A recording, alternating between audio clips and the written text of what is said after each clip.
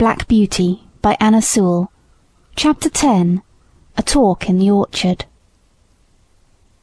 Ginger and I were not of the regular tall carriage horse breed.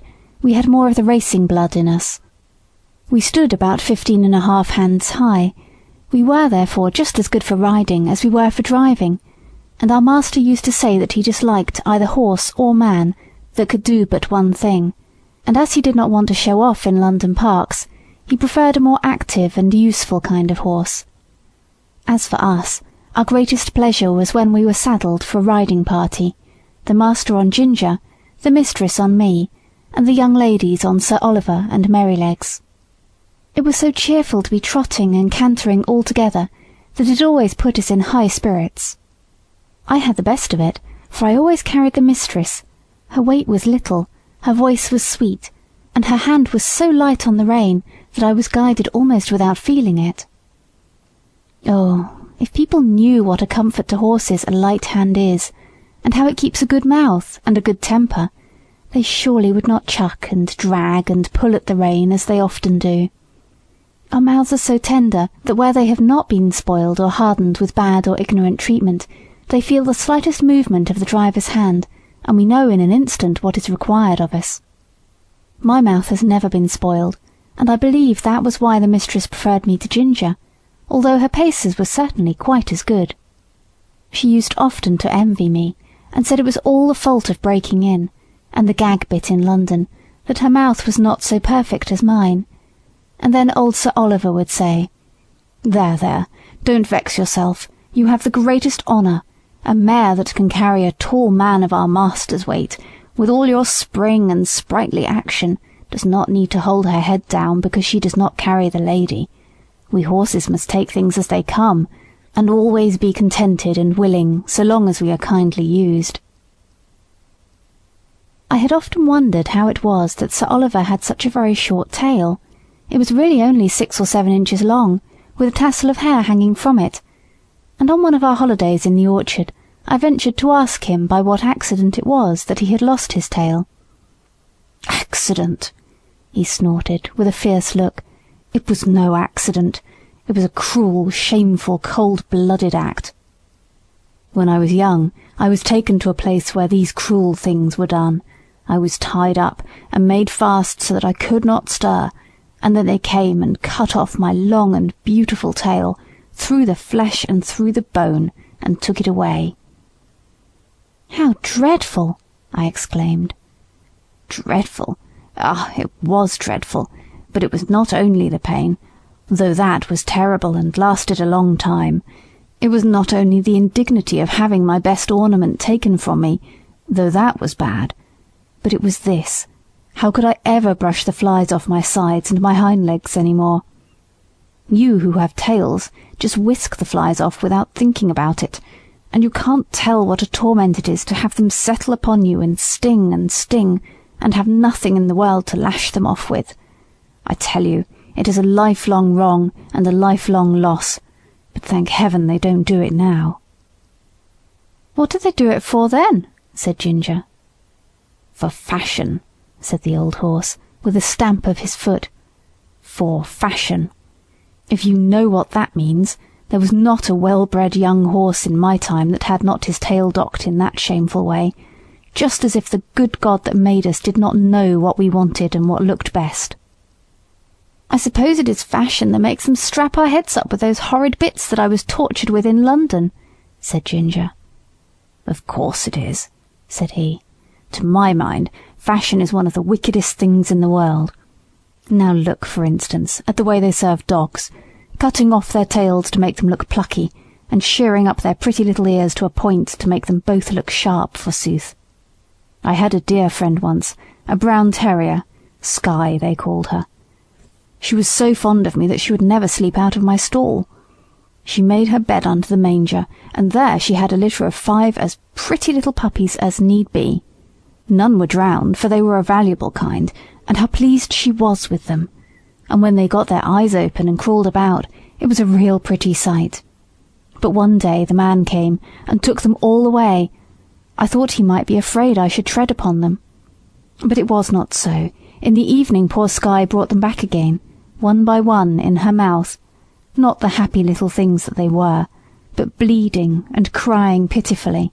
They had all had a piece of their tails cut off, and the soft flap of their pretty little ears was cut quite off. How their mother licked them, and how troubled she was, poor thing! I never forgot it. They healed in time, and they forgot the pain, but the nice soft flap, that of course was intended to protect the delicate part of their ears from dust and injury, was gone forever. Why don't they cut their own children's ears into points to make them look sharp? Why don't they cut the end off their noses to make them look plucky? One would be just as sensible as the other.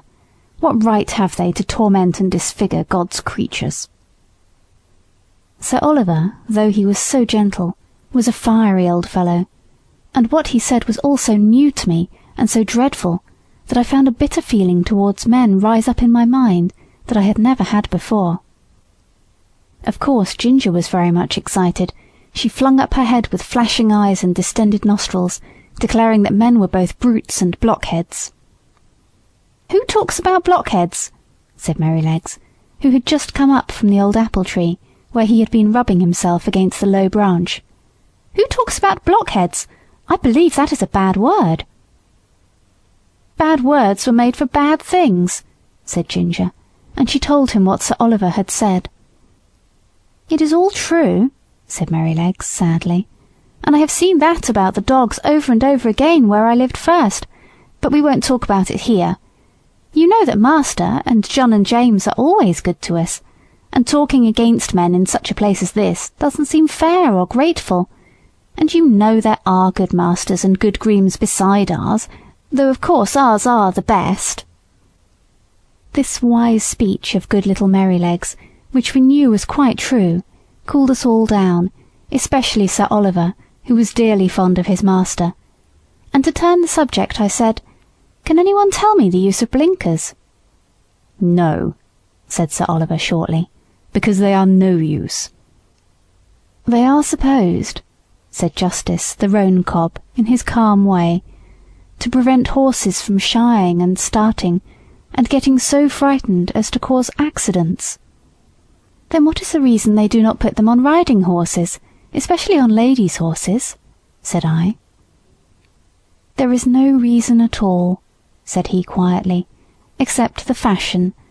They say that a horse would be so frightened to see the wheels of his own cart or carriage coming behind him that he would be sure to run away, although of course when he is ridden he sees them all about him if the streets are crowded.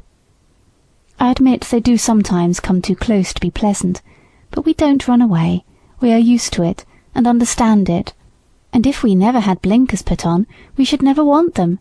We should see what was there and know what was what, and be much less frightened than by only seeing bits of things that we can't understand. Of course, there may be some nervous horses who have been hurt or frightened when they were young, who may be the better for them, but as I was never nervous, I can't judge." "I consider," said Sir Oliver, "that blinkers are dangerous things in the night.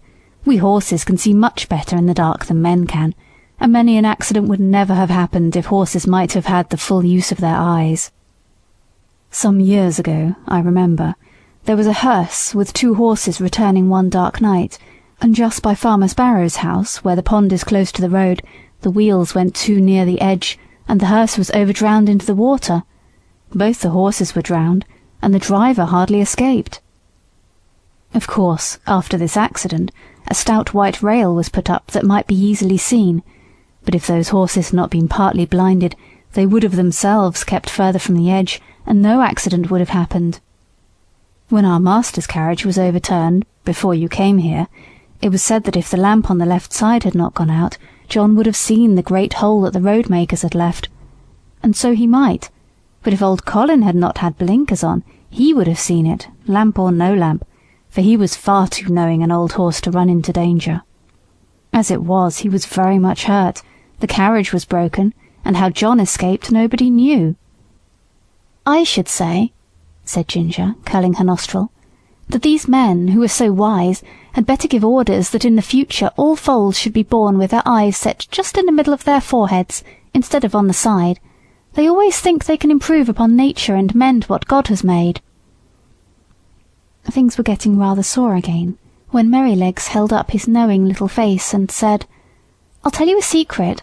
I believe John does not approve of blinkers. I heard him talking with Master about it one day. The Master said that, if horses had been used to them, it might be dangerous in some cases to leave them off. And John said he thought it would be a good thing if all colts were broken in without blinkers, as was the case in some foreign countries. So let us cheer up and have a run to the other end of the orchard. I believe the wind has blown down some apples, and we might just as well eat them as the slugs." Merrylegs could not be resisted, so we broke off our long conversation and got up our spirits by munching some very sweet apples, which lay scattered on the grass.